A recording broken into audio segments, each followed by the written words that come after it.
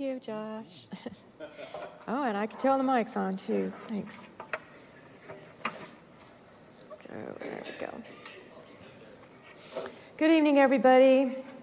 I'm glad you're all here. Let's go to prayer. Heavenly Father, I just want to say thank you for writing this story in my life. That you are my rescuer. You're the one who pulled me out of the pit, and this is all for your glory. And I just ask that you bless the words and make it fruitful, and that it glorify you. In Jesus' name, amen. My name is Catherine. Hi, Catherine. Hi. I'm a grateful believer in Jesus Christ in recovery for drugs, alcohol, and codependency. I have 17 years, 5 months, and 25 days of recovery.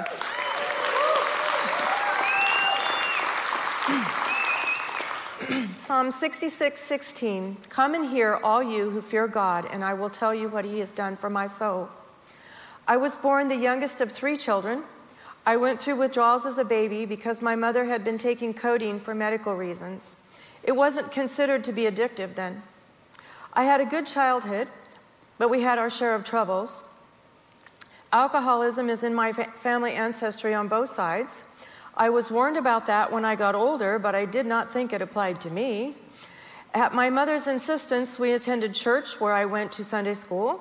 My parents had a good marriage, but there were problems with pornography. That caused terrible fights, which were traumatizing to me. Because of pornography, I was sexualized at a young age. My mother was angry a lot. She suffered from severe arthritis pain and hypertension. She had a short fuse, and little things would set her off, sometimes resulting in things getting thrown or me being told to get out of her sight. It was a mixed message to me as a child, and I thought she didn't love me or want me around. I developed codependent traits and PTSD at a young age. I became acutely vigilant of her moods and would make excuses for her behavior to friends who would agree to sleepovers and then leave because they were afraid of her. At about age 8, I was given my first taste of alcohol at the dinner table. I was also exposed to the effects of alcoholism and physical violence at home through my sister's first marriage. I was often left in her care as she was 11 years older than me. My sister's first husband would leave and not come back for days at a time after an alcoholic binge. One evening, he returned drunk and became enraged after seeing my sister's girlfriend and mistaking her for a man. There was a lot of screaming and yelling, and their baby was crying, and he threatened to make him stop. I remember a knife ended up in a wall. A very scared little Cathy removed an old Civil War sword off the bedroom wall and came running down the hall, yelling, "Don't you hurt my sister." I did not use the sword. I was just a kid, but I thought I was going to protect her. I didn't know he was often in the habit of beating my sister when he'd been drinking. By the time I reached junior high, I was emotionally shut down. I didn't cry very often. When I got into trouble, I pretended not to care. My motto was trouble never lasts forever anyway. I had coping methods of denial, stuffing my feelings, trying to be gone or invisible. I became sneaky and rebellious. I began to smoke pot, use amphetamine pills, and drink. I had my first run-in with the police, getting caught with a friend stealing things from a department store. Our parents were called. She cried and felt remorse. I did not cry. I was just stoic, and no charges were filed against us. My brother, who is 15 years older than me, was also an influence on my life, though he tried not to be. He had moved out and gotten married. I adored my big brother, so I wanted to be just like him. When I visited him and his family, there was pot smoking, drinking, and other drug use going on, living off the land, growing marijuana, music sessions with their friends, and a bathroom decorated with Playboy pictures, literally plastered all over the walls, were a part of that hippie lifestyle, and I thought it was all cool. When I was 15, I had my first sexual experience with a 21-year-old man. I thought I was in love. I had no idea he was a heroin addict. I couldn't see the red flags. I was told by my parents of his problem after they read about him getting arrested in the newspaper, and that ended the relationship.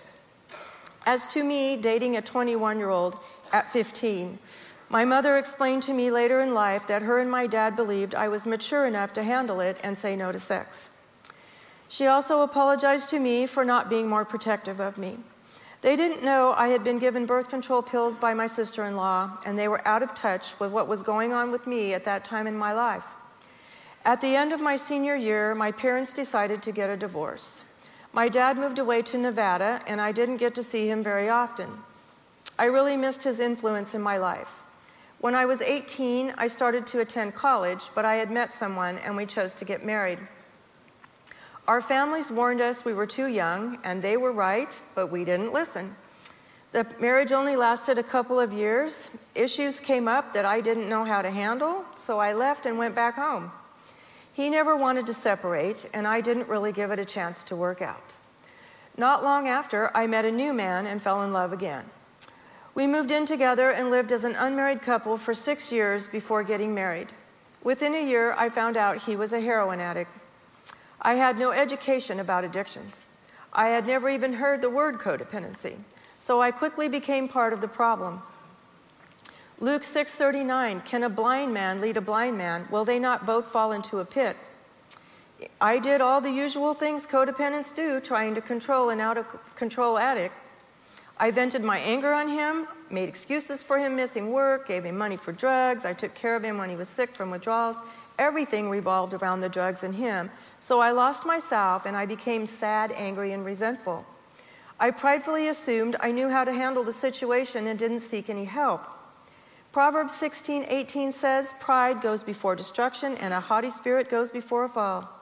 After endless attempts to get him to stop for me, I decided I needed to understand what was so good about it that he couldn't give it up for me. I had agreed it would only be once, but I only wanted more after that.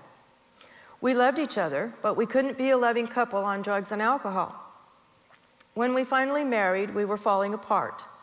In the next 6 years, I had 2 abortions. Jeremiah 7:6 says, do not shed innocent blood. We were 2 scared addicts. I was afraid of him leaving me and afraid of having a baby. In my heart, I really wanted to have our children, but I was numb, selfish, and unable to make the right choice. I was a codependent with low self-esteem and judged myself as unworthy to have children because I was an addict. I was raised to believe that addicts and alcoholics were trash, so I applied that judgment to myself. Afterwards, I subconsciously turned against myself with buried hatred and harsh judgment. I was now my own enemy and would attempt suicide 6 different times in my life trying to get rid of me. I called it taking out the trash. As a consequence of my choice to abort our children, I never again got pregnant. During this time, I went to my first rehab where I learned about the concept of choices. It didn't even occur to me that I had choices before. After rehab, I didn't stay clean. My husband, his friend, and I were arrested for drug-related crimes. They went to prison, and I went to jail for my first offense. While my spouse was gone, I kept using, and I was unfaithful to him.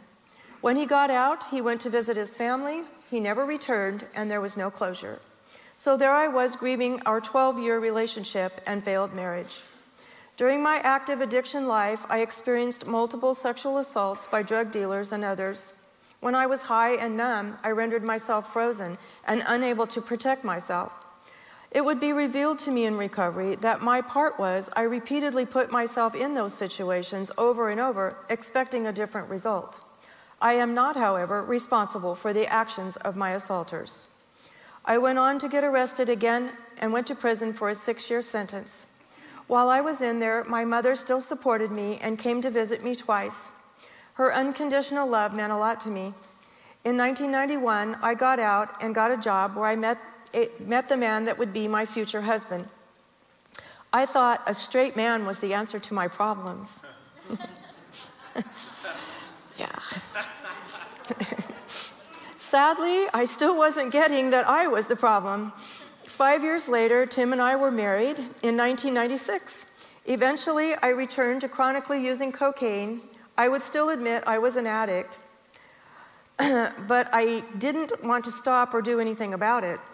I tried to hide it from Tim and my family. I thought no one could tell, but I was in denial and everybody could tell. Eventually, I attended 2 more rehab programs and had numerous relapses before I realized that I wasn't seeking a higher power and I needed God. The first 10 years of our marriage were very difficult for us. We moved to Modesto. I had switched my drug of choice to meth. I would leave for days at a time on binges. We had horrible fights all the time. I was abusive to my spouse, myself, and others. I spent my days using in a closet, suffering from paranoia, drug-induced psychosis, and taking psych meds prescribed by doctors at the same time.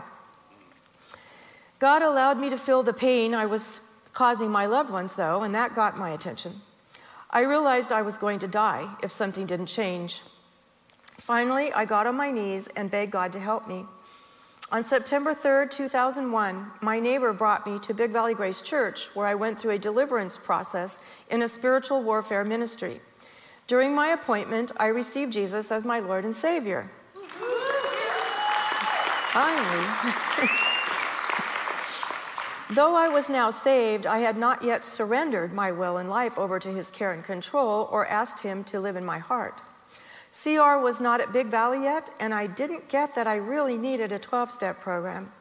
I thought I was cured and could now drink responsibly, so I drank again, and that led to my using again, as it always had.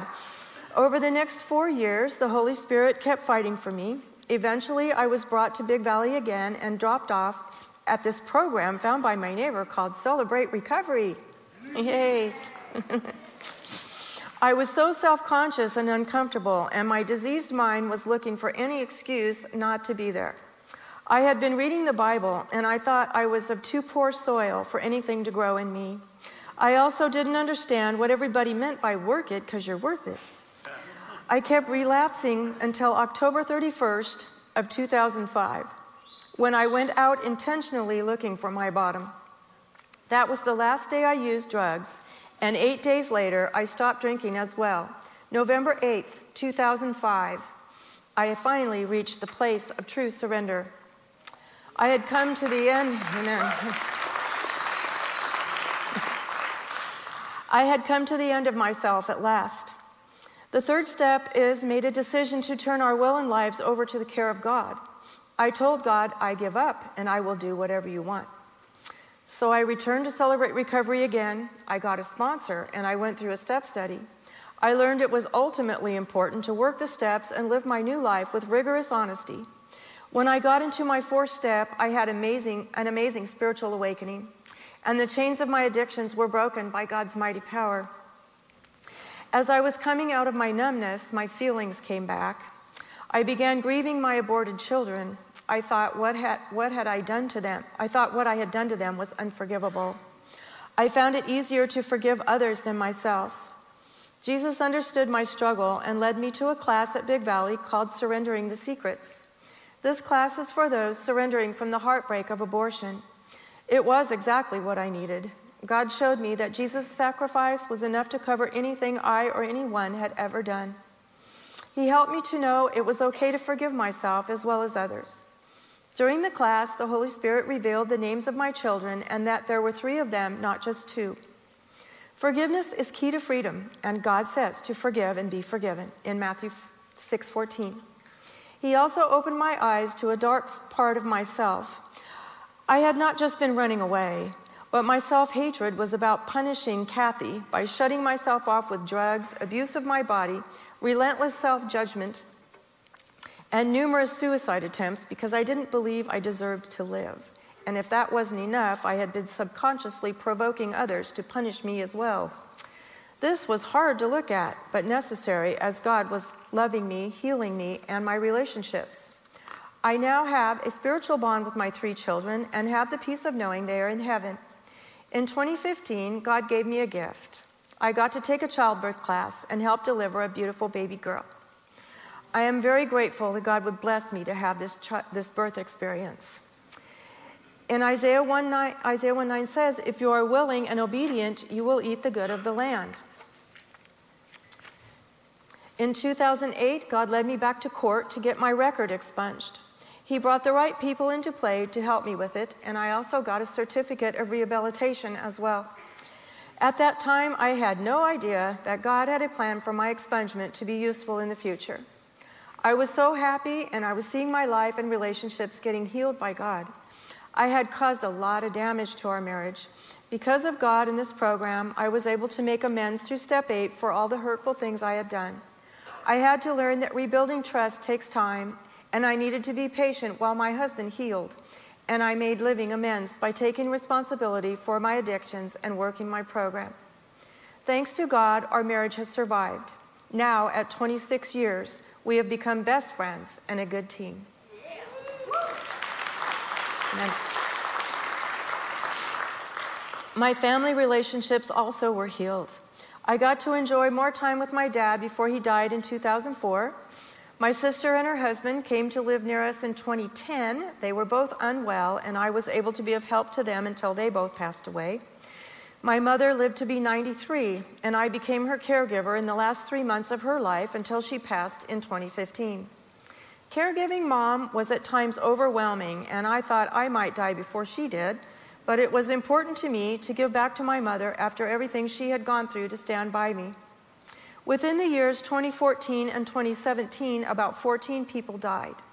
Amongst those were my closest birth family support, friends, neighbors, and other family. As a result, I had stacked up grief, and I felt like a clogged emotional drain.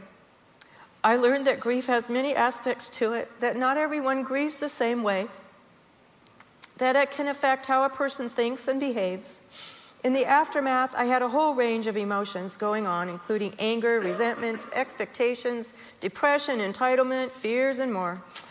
I realized I needed help, so I chose to attend Grief Share class at Big Valley, which helped me process through my pain. My involvement in my mother's relationship with her significant other was what I would call childing by guilt. I felt like I always had to prove myself a sober, responsible person to them.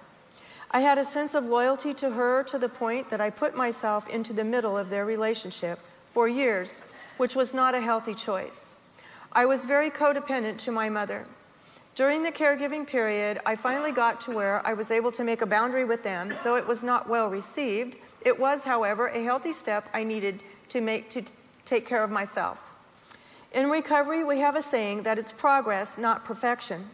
While I may want to do it perfect, I realize that I am a broken human. Life is messy at times, and I will make mistakes. What is important is to learn from those mistakes and accept God's amazing grace is there for me when I have failures. I did go through a time of struggle where I had some bitterness and unforgiveness that I just couldn't seem to get rid of. I was still working my steps and making confession, but the issue just kept coming back. This caused me to get stuck for a few years. God reveals the lessons, and the growth comes in His timing, not mine or anyone else's. This is also why it's important not to judge and give grace to others who are also on their own journey. In year 2020, I was experiencing all sorts of emotional pain. I was thinking that people were either mad at me or against me when there was often nothing wrong between us at all. This was a case of fear or false evidence appearing real as a result of PTSD and out-of-control character defects. Let's just call it the insanity of my disease. I had been getting into things that were none of my business, accepting responsibility for things that weren't truly mine. I was angry and resentful because I had issues with expectations and was struggling with acceptance. I needed help to untangle all these painful threads that were going on inside of me. Hosea 2:6, I will hedge up thy way with thorns and make a wall. She shall not find her paths. I felt God was frustrating my every move, and He was trying to get my attention. With 2020 came this new and painful bottom. God had been prompting me to go to Al-Anon. I was reluctant to come out of my comfort zone here. However, in May 2020, I did commit to working the program with a sponsor. As I got into step 2, God revealed to me that I was subconsciously creating painful situations for myself, making myself a victim. My new sponsor asked me if I thought I was in the throes of my alcoholism disease. With that realization, all I could do was cry. Over the next 2 years, I would learn that much of my character defects and insanity came about as a result of living with the diseases of alcoholism and pornography addiction as a child in my family. It has continued to affect my relationships as an adult and how I cope with life. Some of the tools I have learned are Q-tip, which stands for quit taking it personal, and remember to ask God to restore me to sanity, which is step 2. God is helping me not to think like a victim anymore. I now understand I need to be responsible for my feelings and that no one can actually make me feel anything. The circle around my feet defines my area of responsibility, which is me, my attitudes, actions, behaviors, feelings, and choices. I also now have a God box, which I find helpful for letting go and letting God.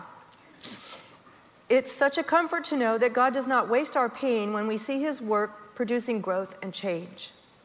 During the pandemic, I became more willing as I needed to take care of my recovery.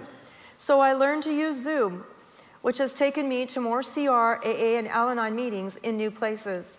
Over the years, I have struggled with issues of acceptance. The AA Blue Book says that acceptance is the answer to all my problems today. When I am disturbed, it is because I find some person, place, thing, or situation unacceptable to me. I can find no serenity until I accept that person, place, thing, or situation as being exactly the way it's supposed to be at this moment. It doesn't say that everything is going to be fair, make sense, or seem right to me.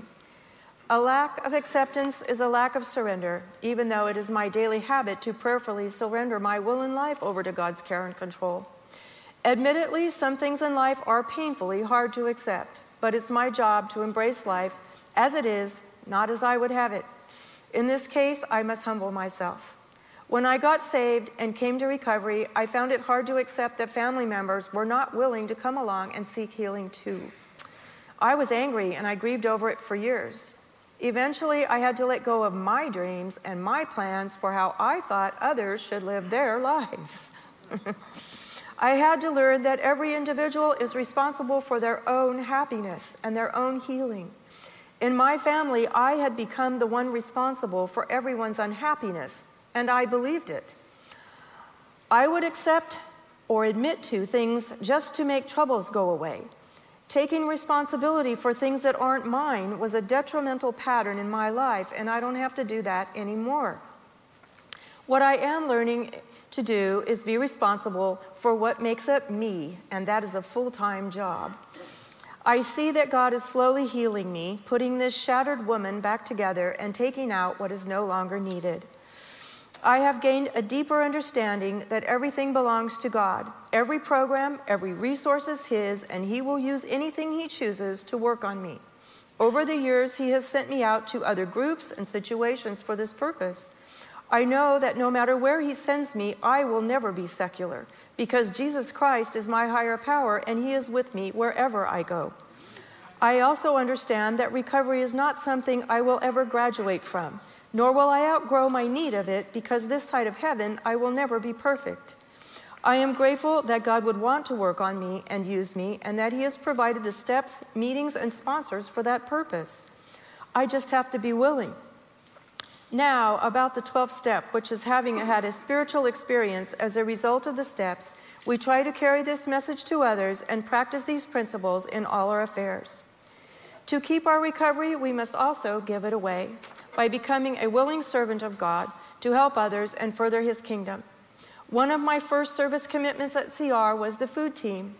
I remember I was asked to man the cash box, and I tried to avoid it. I was afraid that something would go wrong and the box wouldn't balance. Then I'd be asked to leave, and I really needed to be here.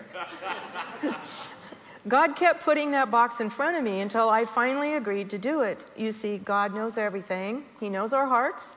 Serving helped build my self-esteem. It gave me a sense of responsibility, and having a commitment to serve also helped me to keep coming back.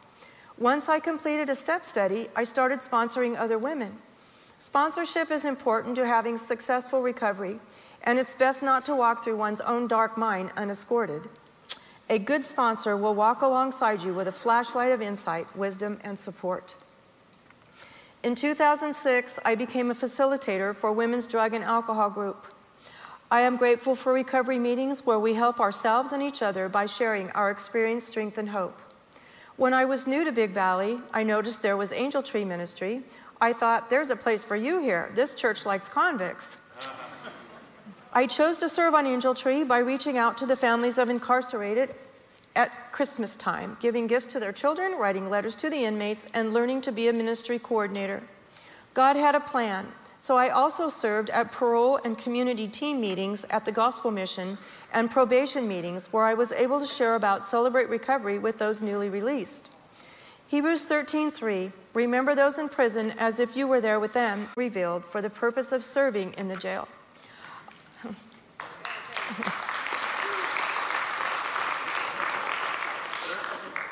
I had not been inside an institution for 24 years, and I was really nervous. God was going to help me face this fear. In 2014, there was already a men's life healing choices group running in the jail, and we added a new one for female inmates, plus 2 open share groups as well. We were able to be consistent in our service at jail for 7 years, until 2020 when the pandemic came. In April 2021, God opened up an opportunity for me to serve as a volunteer chaplain, doing one-on-one visits from home on the internet and live through glass at the jail. I also started attending women's Bible study at the Vine House, which gave me much-needed fellowship, a deeper understanding of His Word, and support for the group from the group of loving women there. Fast forward to 2023. Stan County Jail has opened its doors once again, and we are in the process of trying to get back inside to resume sharing the love of Jesus and CR with God's inmates. Looking forward to it. I'm going tomorrow to get my pass. This area of service is so very rewarding. We have seen many people accept Jesus as their Savior in the jail, and we rejoice in seeing the happy faces of those who come to join us at Big Valley CR or at other CRs after they get out. There's a slogan often heard in meetings, "Let it begin with me," which is about carrying the message to others in need. And to quote a message from Al-Anon Hope for Today, it is true that when the student is ready, the teacher appears. I know I'm not the teacher. I'm just a vessel my higher power uses to carry this message of hope and recovery. Who hears this message is up to God. We are all students as we become willing, and the thing with recovery is you really must want it.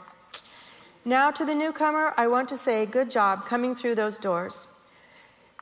You are welcome here and loved. We have all been new, and it takes courage to walk through those doors. Recovery is a whole package, so be willing to do it all, because as the saying goes, half measures avail nothing. Please keep coming back and don't give up until the miracle happens. Thank you, Father God, for with you all things are possible. Thank you for letting me. Thank you, Cathy.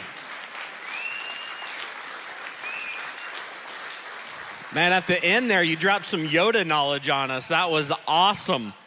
That was phenomenal. Thank you, Cathy. I was listening to her story, and so much stuff impacts our life. And one of the things that keeps us stuck is shame.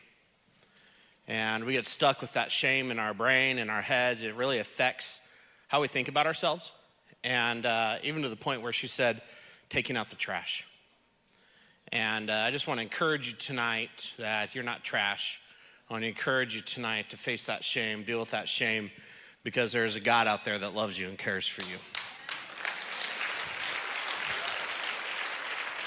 Our focus question tonight is, how do you handle your guilt and shame now that you're in recovery? So pretty awesome how that works out, but really good. Thank you, Cathy, for sharing.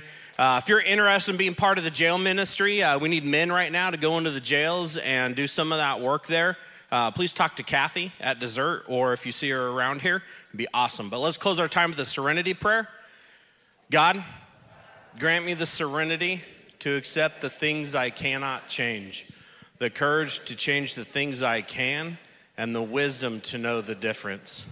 Living one day at a time, enjoying one moment at a time, accepting hardship as a pathway to peace, taking, as Jesus did, the sinful world as it is, not as I would have it, trusting that you will make all things right if I surrender to your will, so that I may be reasonably happy in this life and supremely happy with you forever the next.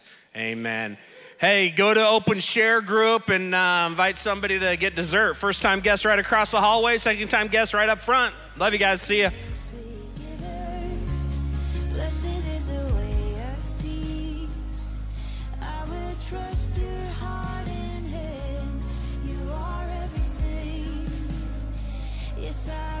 Trust your heart.